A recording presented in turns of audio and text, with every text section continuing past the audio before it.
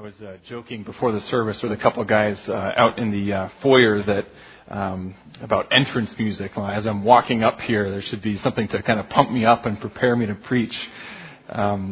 We went through a couple suggestions, but in truth, it's a song like "In Christ Alone," proclaiming the truths of the gospel of Jesus Christ that really does prepare my heart to preach. On January 1st, we took the first of a long journey with the Apostle Paul to the very heart of the gospel. We're spending 2012 going through the book of Romans and really learning what it really means to be centered on the gospel of Jesus Christ. And as we started that journey through the couple months here, through the first several chapters of Romans, we learned that our journey to understanding the gospel, our journey to coming to a point of understanding life, first goes through a road of darkness. And so we learn early on in the book of Romans that we cannot justify ourselves before God. We cannot earn our own salvation. We can't find our way to heaven on our own. With chilling clarity, Paul proclaims the truth about us. Every single one of us is a rebellious sinner who deserves God's wrath. The light of the gospel is coming, but we first must face the dark reality of sin in our own heart. It's recognition of darkness that makes this season so important in the church calendar. Today is Palm Sunday, as we've already said, the day where we commemorate the entry of Jesus as King into Jerusalem in accordance with the prophecies in the Old Testament. But we do well to remember that at the end of the week we celebrate Good Friday and we learn why Jesus did go into the gates of Jerusalem as King. He entered Jerusalem on Palm Sunday to go to His death. And so the convergence of our place in the book of Romans and our time in the church calendar leads us to pause for a couple weeks here. We're going to pause for 3 weeks and really focus on the pivotal events of Jesus' ministry. The death of Jesus, the resurrection of Jesus, and His ascension. So that's what we're doing the next 3 weeks here. Specifically, we need to ask why these 3 things are so important. So why is the death of Jesus good news? Why is the resurrection of Jesus good news? Why is the ascension of Jesus good news? We take up the first of those questions this morning. Please pray with me as we move to the text. Father, our desire is to know You, to know the power of the cross of Jesus Christ. And apart from Your revelation of that truth, we can never actually know it. And so we pray this morning that You would clarify our hearts and clarify our minds so that we can know the truth. Speak Your word to us this morning. In the name of Christ we pray. Amen. Most of us are very familiar with the cross as a symbol. I mean, even if we haven't grown up in the church, crosses are all over the place in our culture, in our society. I mean, we have a cross up in the front of our sanctuary. If you go to the cemetery, you'll see crosses marking gravestones. If you drive along the highway, you'll see crosses commemorating the life of those who have died. Some of us even have little gold or silver crosses as jewelry that we wear. We're used to seeing the cross. It doesn't surprise us or shock us. But I think sometimes our familiarity with the cross can make us forget how shocking it really is that representations of a Roman cross are everywhere around us.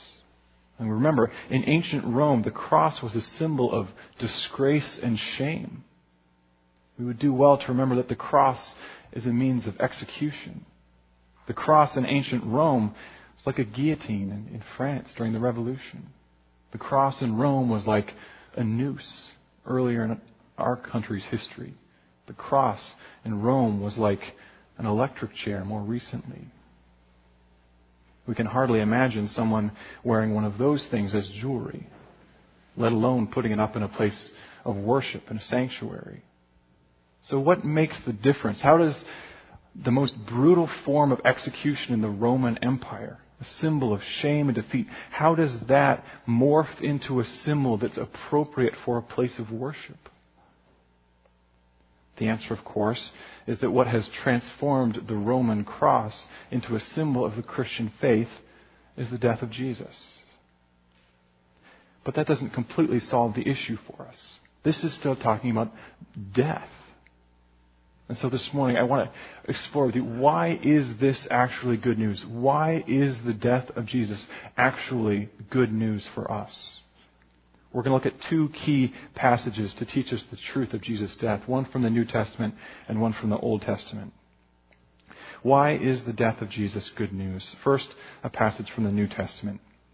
Please turn to 1 Corinthians chapter 1. If you're using the Pew Bibles, this is found on page 1128. So 1 Corinthians 1, verses 18 through 25 is the first passage we're looking at. Let's start with the first verse. Verse 18. This is the Apostle Paul speaking to the church in Corinth. For the message of the cross is foolishness to those who are perishing. But to us who are being saved, it is the power of God. So right off the bat, this is what Paul's saying. The message of the cross, the message that Jesus died, is a divisive truth. To one group, it is complete foolishness, and to the other group, it is the power of God. Why is this so? Let's follow his argument. Verses 19 to 23. For it is written, I will destroy the wisdom of the wise. The intelligence of the intelligent I will frustrate. Where is the wise person? Where is the teacher of the law? Where is the philosopher of this age? Has not God made foolish the wisdom of the world? For since in the wisdom of God the world through its wisdom did not know Him, God was pleased through the foolishness of what was preached to save those who believe. Jews demanded signs, and Greeks look for wisdom. But we preach Christ crucified, a stumbling block to Jews and foolishness to Gentiles. See, it's true in verse 18 that the message of the cross divides us into two groups because it runs counter to our understanding of how things should be. When it comes to human understanding and human knowledge, the death of Jesus simply does not make sense. The wise person, the scholar, the philosopher, if they're being honest, will see the death of Jesus Christ and scoff at it. That is foolishness. Even Jews, even those who know the power of God from the Old Testament, even Jews cannot handle the cross. Jews want a sign of God's deliverance. They have heard that He is a delivering God, that He is a saving God, and so they want a sign of power. And when they see the cross, they know that this is not power. Greeks, too, cannot accept the cross. They have a whole pantheon of gods, but this is a story that is simply ridiculous. No God would ever act like this. No God would ever take on a human body and suffer and die at the hands of humans. It's a story that does not make sense. Greeks want wisdom, and this is truly not wisdom. And so some of us, too, find the death of Jesus difficult. It does seem foolish to us. And we look around the world, we see suffering and disease and death, and we hear of God's promises of wholeness and healing and life.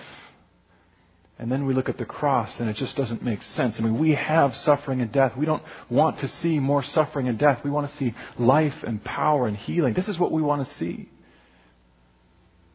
Couldn't Jesus have simply gone through the world and healed everyone, and it would have just been enough at that? We want action, and the death of Jesus looks like inaction.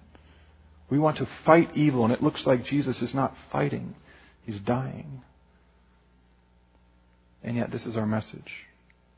Verses 23 to 25. But we preach Christ crucified, a stumbling block to Jews and foolishness to Gentiles. But to those whom God has called, both Jews and Greeks, Christ, the power of God and the wisdom of God. For the foolishness of God is wiser than human wisdom, and the weakness of God is stronger than human strength. To those God has called, the death of Jesus is the power of God. It is the wisdom of God. What from our human perspective is foolish is seen for its true beauty, its true power. but we can't pass too quickly over the foolishness of it. Before God opens our eyes, all of us are going to think the cross is foolishness. We're going to think the death of Jesus is not something that should have happened. What makes it so hard for us is that we deeply trust our intuition and our perception. We think that we have a good grasp of reality. We understand how things are. We know what is wise. We know what is foolish. We can tell the difference between these things. We trust our ability to know. We may not know everything, but we know what we know, so to speak. But what if we are less acute at knowing than we think we are? I've got a fun little experiment here that I want to show you. The monkey business illusion. Count how many times the players wearing white passed the ball.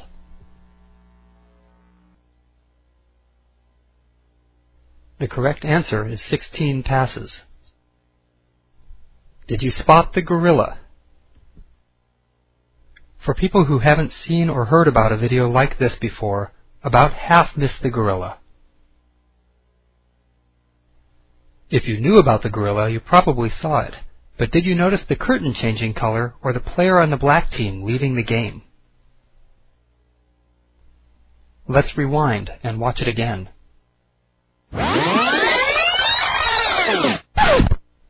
Here comes the gorilla, and there goes a player, and the curtain is changing from red to gold.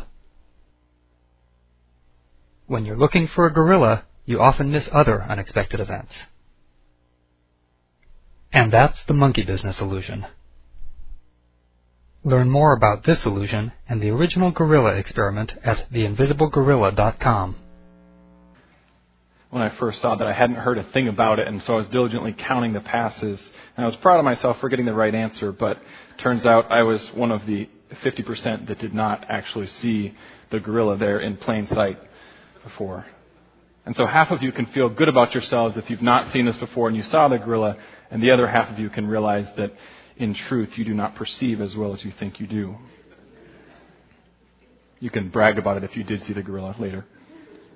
Unless you didn't catch the curtain color and the other player leaving. See, the truth is that we are humans, and because we are humans, we have a limited ability to perceive and to know. Even things that are right before our eyes that we think, of course I'm going to grasp that kind of a thing. Even that, we are limited in our ability to see and understand. Our minds, as incredibly intricate and ornate as our minds work, we don't catch everything. Our wisdom and our knowledge are imperfect, and it takes a study like this to expose our limits. And Paul is saying the same thing about the death of Jesus. The cross exposes our foolishness. So you think you can tell the difference between wisdom and foolishness, but you are wrong. See, the cross seems foolish to us deep down. If we're really honest, the cross does seem foolish to us. But in truth, we are the ones who are foolish. And so our first lesson toward understanding the good news of the cross is that we must be humbled. We come to the story of Jesus with our own idea of how God should act in the world. We come to the story of Jesus with our own idea of what wisdom really looks like. And we come to the story of Jesus with our own idea of how God should deliver us. And yet God's truth undoes all of that because He chooses the way of weakness and suffering and the death of His own Son. Now, if you've been in church for a long time, you probably think you are well beyond this. You think, okay, yeah, I can count the passes correctly. I can see the gorilla. I can notice the curtain. I know all these things. I know that the cross is not foolishness. I know that this is my salvation. But I suspect that we are more prone to think of the way of cross as foolishness than we think we are. Of course, we'd never say it out loud, but in how we live our lives, we expose a deep unwillingness to take the path of weakness and suffering. Martin Luther differentiated between what he called a theology of glory and a theology of the cross.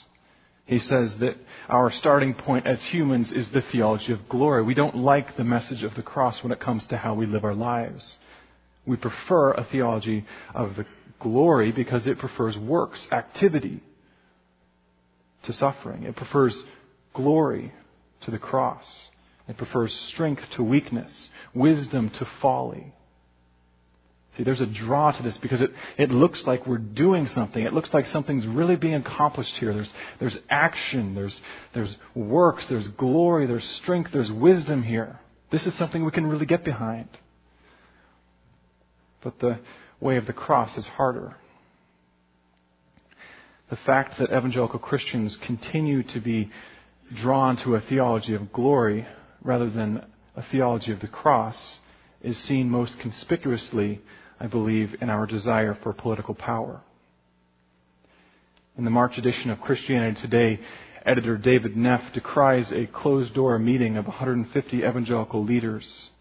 They gathered together in a room and were deciding on who to put their collective weight behind in the Republican primaries. Basically, they wanted to make evangelical voters a voting bloc. Why? Well, because this is how politics works. This is power politics. This is a form of gaining power. In Neff's terms, they were playing kingmaker, power broker. And this is hard because this is an entrenched part of evangelical culture. But I suspect that we probably would have tried to make Jesus king if we were walking the earth in his day. And of course we want godly, wise leaders. Yes, we pray for the health of our country. But when our political action takes the route of power, it betrays a lack of willingness to follow the path of our Savior. Jesus chose the way of the cross over the way of the crown. And I suspect that many of us deep down believe that that was a foolish decision. In our hearts, in the way we live our lives, we show that that's actually foolishness to us. But in truth, it is the wisdom of God. Until the cross moves us to the way of weakness and suffering in rejection of power politics, we show that the cross remains foolishness in our estimation. And so the cross exposes our weakness. You and I are fatally attracted to human power, and God chooses the cross. But now we have a deeper question. How is the cross better? How is the way of weakness and suffering actually better? How is the death of Jesus the better path than the crown? And for this we turn to the Old Testament, Isaiah chapter 53. If you're using the Pew Bibles, this is found on page 731. Isaiah chapter 53. A very brief background here. Isaiah is a prophet writing at a time when Israel is unstable. And the passage that we're looking at here is part of a section that's talking about to a group that will be exiled in the future. And he's giving them a message of hope. And this message of hope is centered on one who is called the servant of the Lord. Now, as we go forward, I'm going to equate the servant of the Lord here with Jesus.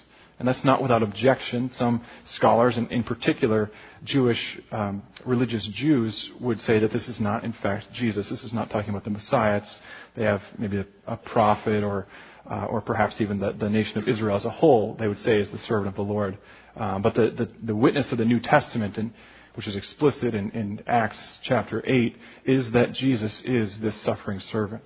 So if you have questions about that, we can talk afterward. But here's what Isaiah is going to tell us about the servant. Isaiah chapter 53, beginning in verse 1. Who has believed our message, and to whom has the arm of the Lord been revealed? He grew up before him like a tender shoot, and like a root out of dry ground. He had no beauty or majesty to attract us to him, nothing in his appearance that we should desire him. He was despised and rejected by mankind, a man of suffering and familiar with pain. Like one from whom people hide their faces, he was despised, and we held him in low esteem. In other words, if Isaiah did not tell us that this is, in fact, the arm of the Lord, the power of God at work, we never would have guessed it. I mean, we hear that God is going to deliver, and immediately we think power. A deliverer comes and conquers. He is strong and forceful, and because of this, we are drawn to that power. We are attracted to powerful deliverers. But the deliverer that God sends is not what was expected. Rather than being strong and forceful, this one comes like a tender plant that's just beginning to peek out of the dry ground. And we think that's not something that is attractive. We look at this person, we don't see power, we see weakness, and therefore we reject this person. This is not the deliverer that God has sent. And so that's what we first learn in Isaiah 53. The first thing we learn is that we reject this deliverer. We reject the servant. As in 1 Corinthians, we don't see God's power when we see the ministry of this deliverer. What we see is weakness. And then Isaiah explains why we see weakness. Look at verses 4 through 6 with me. Surely he took up our pain and bore our suffering. Yet we considered him punished by God, stricken by him and afflicted. But he was pierced for our transgressions. He was crushed for our iniquities. The punishment that brought us peace was on him, and by his wounds we are healed. We all, like sheep, have gone astray. Each of us has turned to our own way, and the Lord has laid on him the iniquity of us all. So yes, there is weakness here, but where does that weakness come from? Yes, there is suffering here, but where is that suffering coming from? In a remarkable turn, Isaiah is telling us that the weakness and the pain and the suffering that we see in that servant are coming from us. The very things for which we are rejecting this one as weak, as not the deliverer, are things that he took up from us. This servant suffers for us. And now we begin to see how the death of Jesus is actually good news for us. I want you to stop and look at that passage with me for a moment. Do you see where you fit into this passage? Our pain, our suffering, our transgressions, our iniquities, our sins. Do you have these in your life? Do you have pain and suffering in your life? Do you have the consequences of sin that you're living with? Make a quick mental list of those things. When you hear these things, does that sound like your life? I know that many of you are right there in that battle. You are going through intense struggles in your lives. I've heard some of the stories.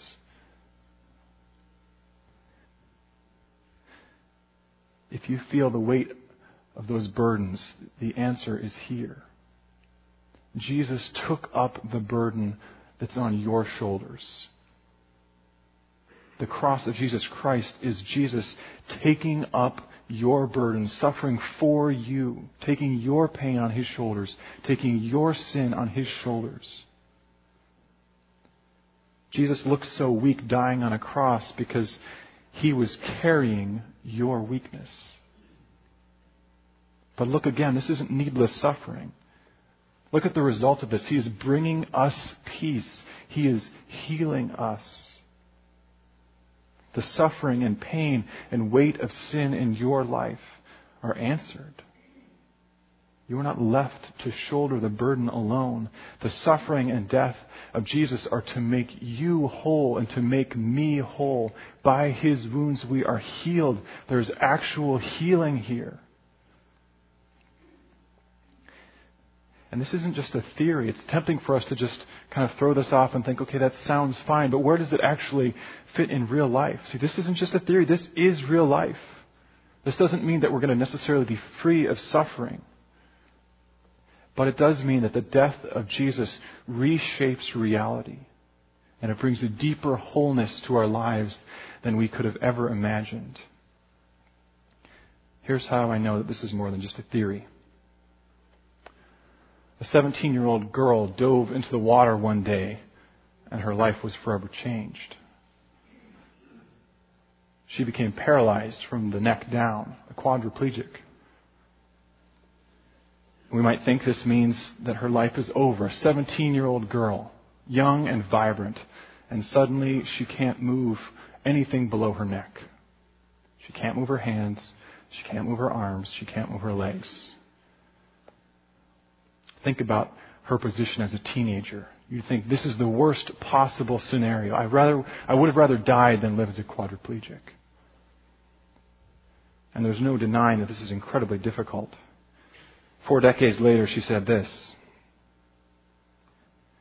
when I wake up in the morning, I'm thinking, oh my goodness, 45 years of paralysis. I just don't know if I can face another day of having someone come into my bedroom, give me a bed bath, or do my toiletry routines, get me dressed, sit me up in a wheelchair, push me to the bathroom, brush my teeth, feed me breakfast.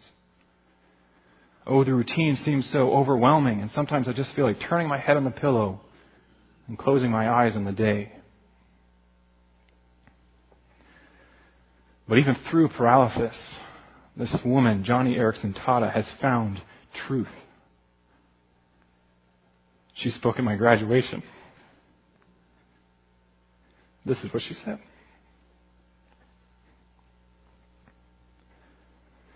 If I have any secret to being content,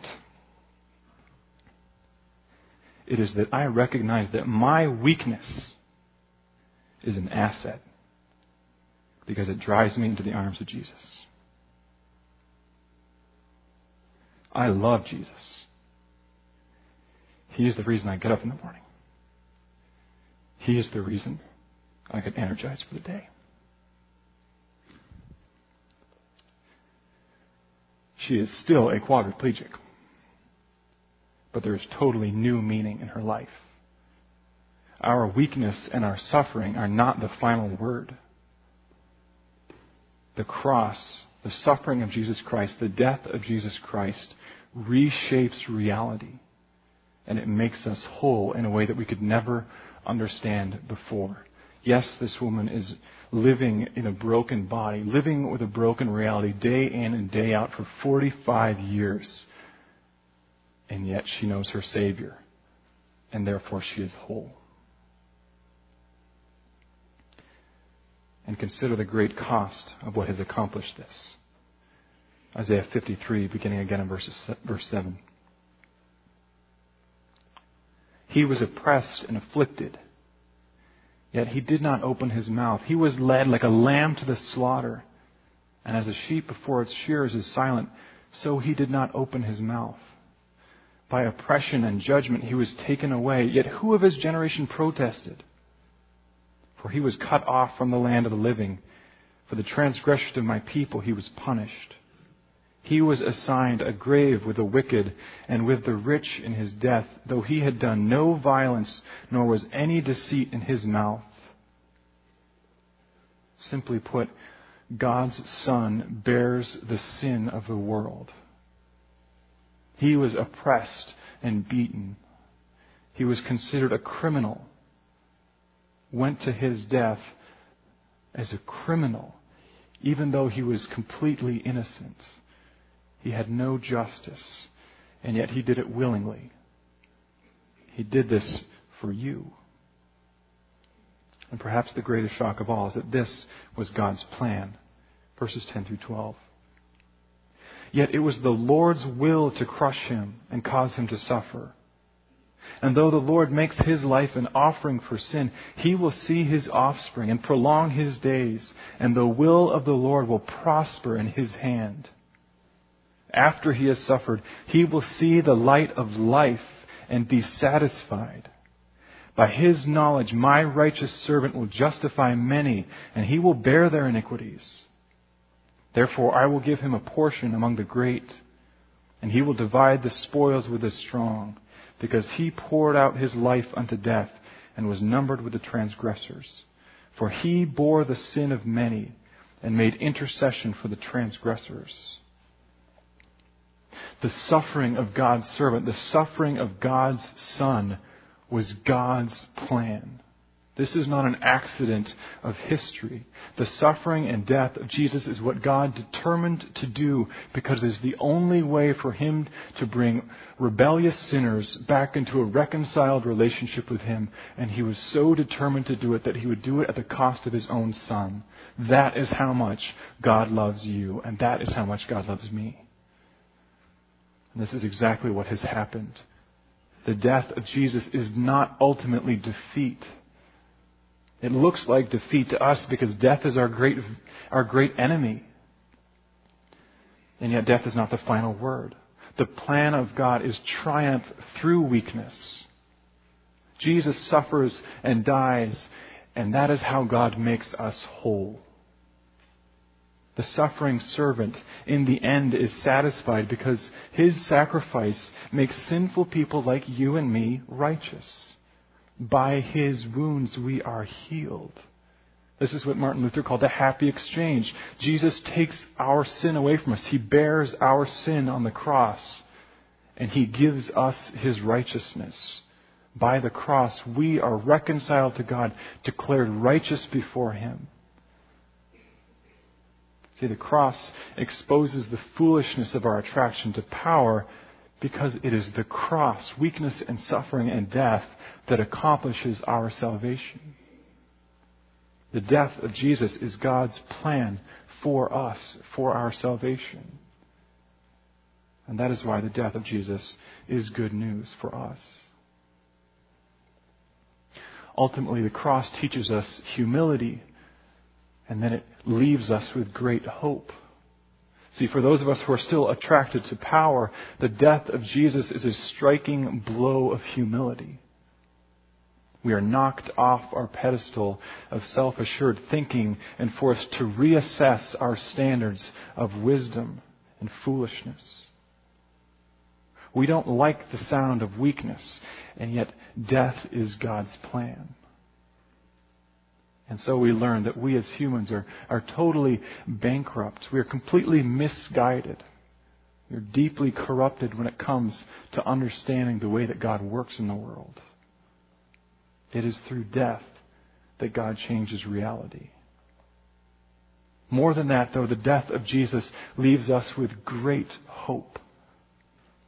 Those who know brokenness can rejoice because God heals us. That is the great reality of the cross of Jesus Christ. By his wounds we are healed. Here is a Savior who has taken up our brokenness and who has brought us healing. The death of Jesus means that you are not forever broken. The death of Jesus means that you are not forever oppressed. The death of Jesus means that you do not have to suffer forever. There is an answer to this. By his wounds we are healed. Yes, the cross is a sign of defeat. But God uses that sign to bring the greatest victory possible. You and I turn away from the cross and its weakness and its brutality. But God uses the cross to even overcome that rejection of God's plan, to even overcome our rejection of Jesus, and to bring us salvation. So the cross is how we know that God has seen the suffering of the world. He has seen the sin that's deeply rooted in our hearts, and he has acted to overcome it. Against all of our ideas of what wisdom and power look like, God has acted to overcome our sin and the suffering of the world for the death of his Son. The death of Jesus, the very foolishness that we reject, is God's power for our salvation. The death of Jesus brings healing and wholeness to the hurting and broken. So the message this morning is cling to the cross. It is your salvation. It is your life. May God speak that reality deep into our souls, transforming our ideas of power and wisdom according to his plan, according to the cross. Please pray with me. God, you proclaimed years before the birth of Jesus that this servant would suffer and die, and that by his wounds we would be healed. Make that truth our everyday reality. We pray this in the name of our Savior, the suffering servant. Amen.